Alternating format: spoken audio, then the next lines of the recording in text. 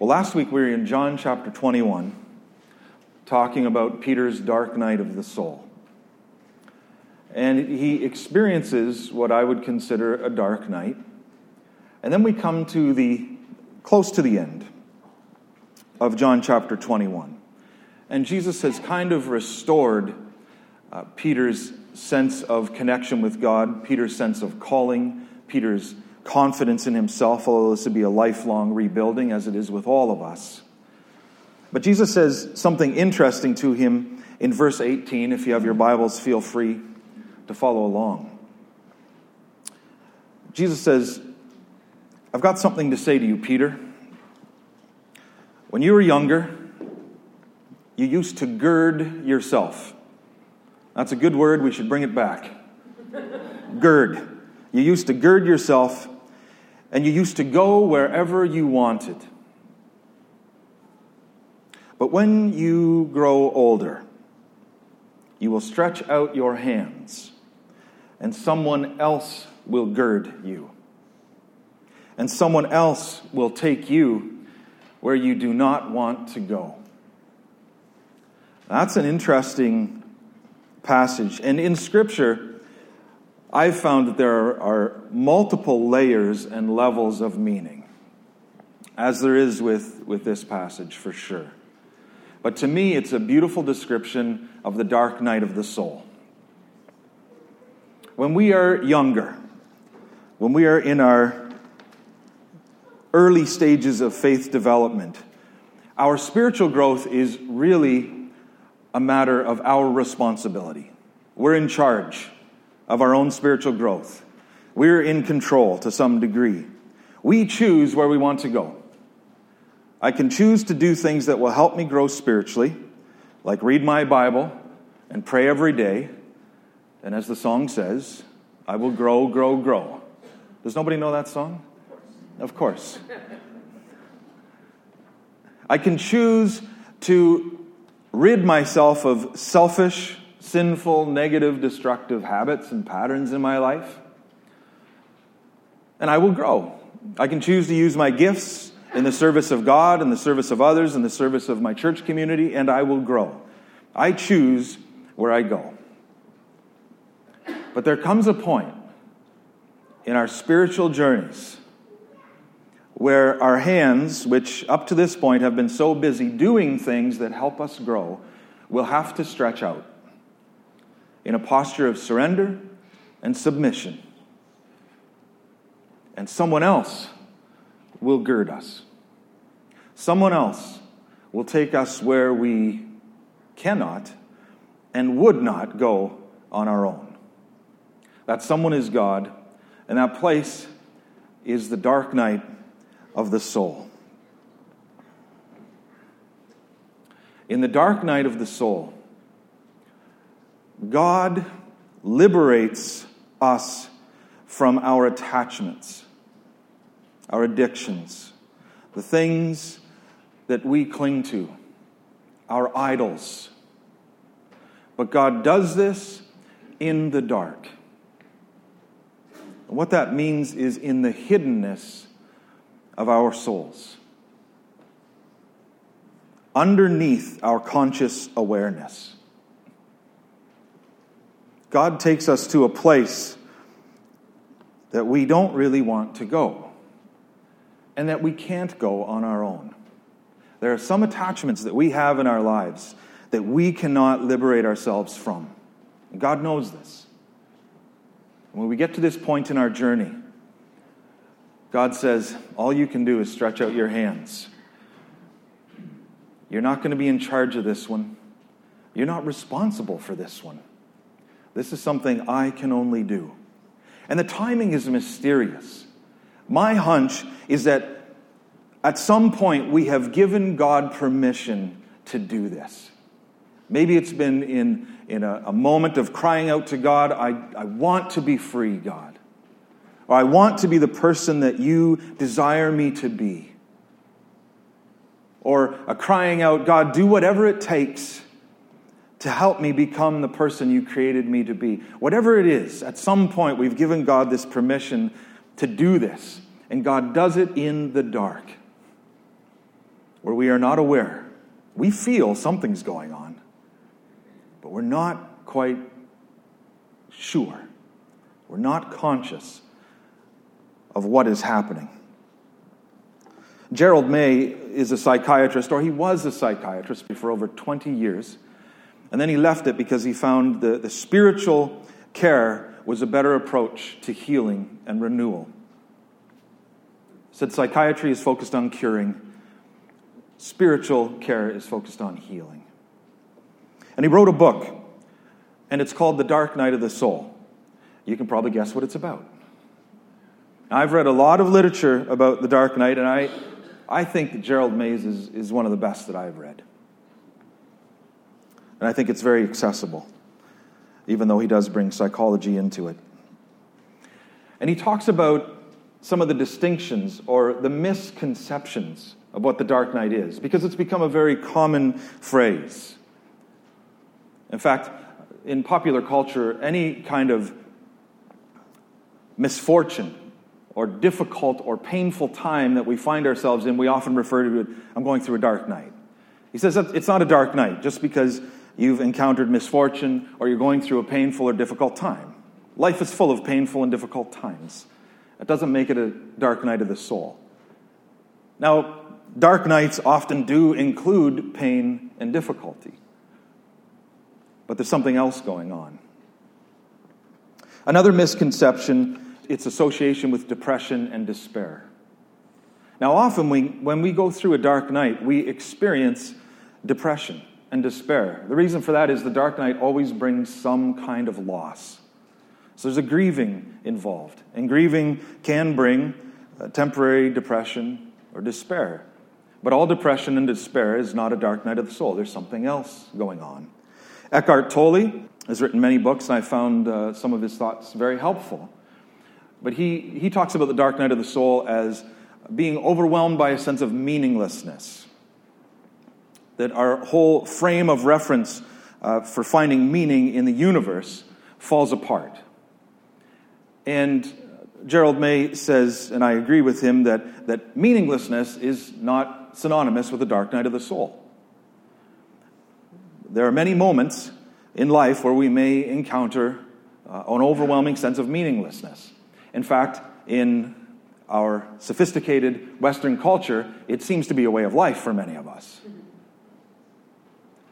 Just because we're feeling a sense of meaninglessness does not mean we're in a dark night. Although, in a dark night, we probably will experience some meaninglessness. But there's something else going on. Another misconception is that a dark night is for spiritually elite people, or people who have arrived in stage 4. And the reality is a dark night can happen to anyone, and in some ways, it does happen to all of us, on some level. Because what a dark night really is God's hidden activity in the human spirit. And God is always at work in subtle, obscure, hidden ways in our lives. Another misconception is that the dark night of the soul is a one-time event. We go through it once, and then, I'm glad I'm through the dark night of the soul. I'll never have to experience that again. Again, it is an ongoing process. Another misconception is that it is a horrible, unpleasant thing.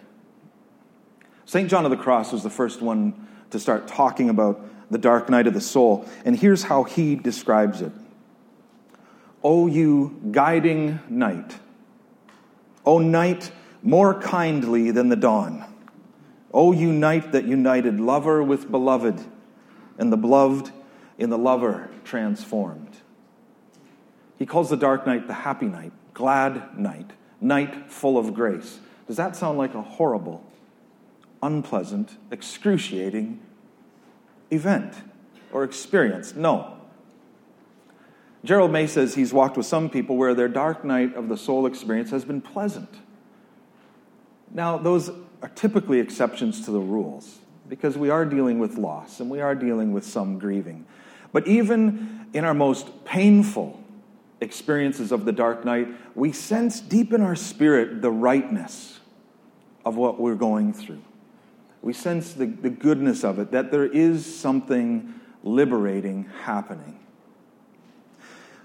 Our connection or association of the dark night with this terrible, horrible, excruciating thing is really connected to our understanding of suffering as Christians. We focus on suffering as God's way of helping us grow, or God's way of purging us. And there's a connection with growth and suffering, but many spiritual thinkers and leaders, including Gerald May, we believe that God's will is not for us to suffer. Suffering is just a part of life. Suffering comes from the circumstances and situations of life. The rain falls on the just and the unjust. God does not inflict suffering upon us because we need to learn some great lesson, or we need to be able to open ourselves up in a peculiar way so that we can grow. Suffering happens. It's part of the way. What God does is walk with us through our suffering and our joy, by the way. Sometimes we don't notice God as much in our joyful moments.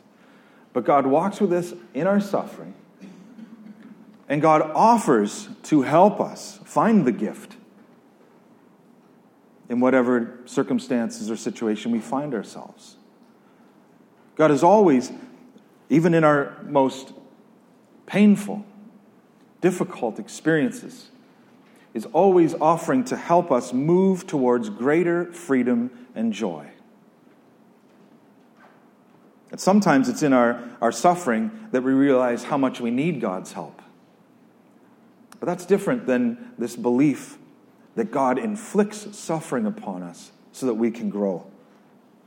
There's another misconception, and that's that the dark night of the soul is this graduation, where we move from stage 4 into stage 5, or we get through this dark night, and then all of a sudden we are thrust into this permanent, blissful state of union with God. Much of what I've been talking about in this series is based on the work of Teresa of Avila, St. John of the Cross, many other mystics, Janet Hagberg, The Critical Journey, Gerald May. But Teresa of Avila, she was such a giant in understanding the spiritual development process. And she said this: the longest that I was in this state of union with God was about 30 minutes. And she said this: no one is so advanced in prayer that they do not often have to return to the beginning. Often. So I've been presenting these stages of spiritual growth, and I hope that they've been helpful in some way. I hope that they've brought some insight or some context to your spiritual journey and given you maybe a frame of reference, to understand, okay, that's why I'm feeling that or going through that. But I don't want us to think that as we move through these stages, we finally get to stage 5 and 6, and then we have graduated. Now, I am a spiritually elite person. We never get to the point where we're so advanced that we don't have to often, I love that word often, return to the beginning. I think a better way of understanding these, although I'm messing with James Fowler and Evelyn Underhill and Janet Hagberg, who have thought about this more than I have, in calling these the stages of faith. But I consider them more dynamics of faith. And in each of these stages, there's different dynamics of healing that happen in our lives. There's different dynamics of wisdom and insight that we gain. There's different aspects of ourselves that we become more in tune with. And we will have to revisit these dynamics over and over again. Some of us more than others. Some of us have deep pain, deep wounds. And so the first time through the process only really gets, a couple inches deep into our wounds. That's all we can handle the first round. Then we go back and we realize, okay, there's more there. There's more there in each of those stages or dynamics. I think the most simple definition is this: it's an ongoing process. An ongoing process where God liberates us from our attachments, our idols, our compulsions, freeing us to live out our heart's true desire, And our heart's true desire is to love and be loved. Gerald May, I love this. He says, everything that is authentic about the spiritual life, about the spiritual journey, is constantly moving us towards increasing fulfillment of the two great commandments that God and Jesus give us. Love God, love your neighbor as yourself. Every stage, every aspect of the spiritual life is about moving towards greater fulfillment of those two commands. St. Augustine said, our hearts are restless until they find rest in thee, O God. All the Christian mystics that I've read say that our deepest longing, our true heart's desire, is for God. I believe that. The problem is this. Our senses cannot directly connect with and interact with God. I cannot see God with my eyes face to face. I cannot touch God with my hand like I'm touching this podium or whatever it is. I know it's different things to different people.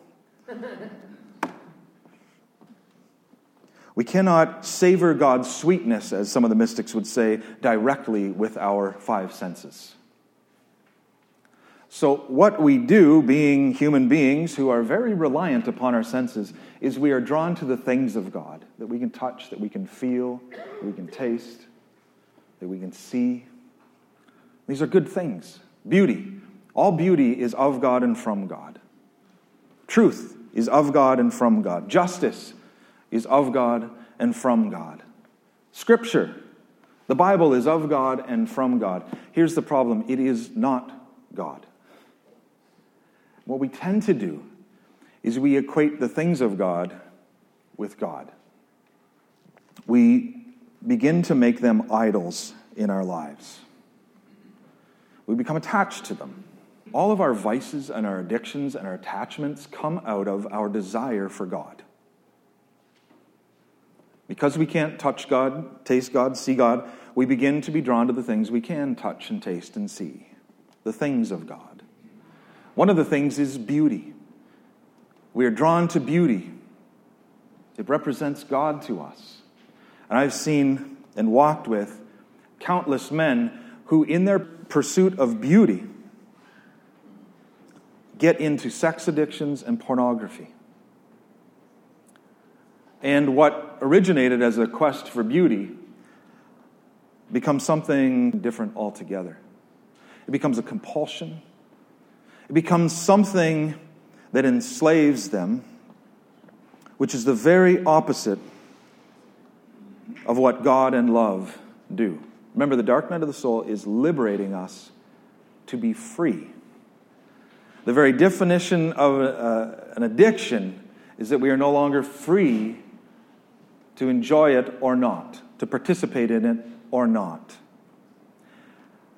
I remember walking with one young man and helping him understand that the root seed, the root desire of his pornography addiction was his desire for God. And he said, "Oh, that's great. I'm glad I can understand it. So it's not really that bad then." I said, "No, you're not quite following. It's true, your root desire is not bad. But when we replace God with anything, in this case, his idol had become pornography. He worshipped pornography. He gave his time, attention, and energy to pornography, whether he wanted to or not. That's what an idol is. And when we replace anything for God, we lose our freedom. Jesus says the truth will set us free. And the greatest truth there is God is God. And when we replace something else for God, we are living in untruth. And the first thing we lose is freedom. Because it's only living in truth that we are set free. Now, pornography, alcohol, drugs, those are obvious ones. But we all have addictions and attachments. We all have idols. We all have things that we have replaced for God. On Friday morning, I became aware of one of my idols. I had not made my morning coffee before the power went out. And after half an hour, 45 minutes, I began to think this could be a problem. So I drove to several local coffee shops in a quest to fulfill my addiction. And when I realized that the power was out in this whole city of Stratford, I panicked. And I actually contemplated, how far are you willing to drive, Troy? New Hamburg? Kitchener? Toronto? And in that moment, I realized, you have an issue. So I came and worked on my sermon, which was about addictions and attachment. And I thought, this is very fitting. Now, coffee is a socially acceptable addiction, right? And there are degrees of destructive impact of addictions. I mean, the destructive impact of alcohol, drugs, and pornography is severe. It's serious. I just read a study lately on coffee that says it's wonderful for my health. So there's no justification at all happening here. Why are you looking at me like that? There are definitely degrees of the impact that our addictions can have on us. But they're still addictions. And when I come to the point where I'm no longer free to enjoy something or not, no longer free to participate in something or not, that's the key phrase, or not, then that's an idol.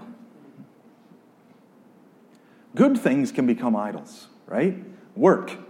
Work is an idol for a lot of people I know. And I'm not going to look at anyone because I don't want to give it away. But some of you live here. Some of you are here. We're addicted to work. It's our God. We would never say it is. Never be a conscious thing, but it's an idol. We give our time, attention, and energy to it whether we want to or not. Working out, eating, TV. There's so many different things that we're attached to and have addictions to. But church can be an addiction, an attachment for people. Worship can be an addiction, and I love the praise and worship movement. I think something really awesome happened. I really do. But I think it has created, or actually exaggerated, an issue that has always been in the church. It has made this experience of worshiping an idol, an addiction, an attachment, because it feels so good, right? See, our thoughts and our images of God, I've talked about that a lot. They can become idols. As soon as this is who God is, that's an idol. Because you don't know who God is. God is infinite. You are finite. Don't make absolute truth claims with certainty. That's an idol. Your God is now a concept that lives in your brain. But it's also the feelings.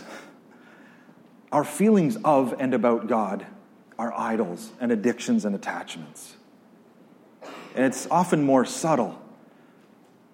We're worshiping and we feel the presence of God. And what slowly happens, or sometimes quickly happens, is we now worship that feeling. Because we equate it with God, right? The things of God we slowly equate with God. The Scripture, the Bible, can become an addiction, an idol, an attachment.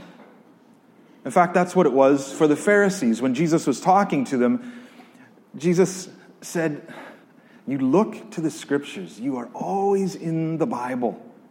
You've made it an idol. And because of that, you can't even see what the Scriptures are pointing to, which is me. When we make something an idol, it clouds us to the truth of God.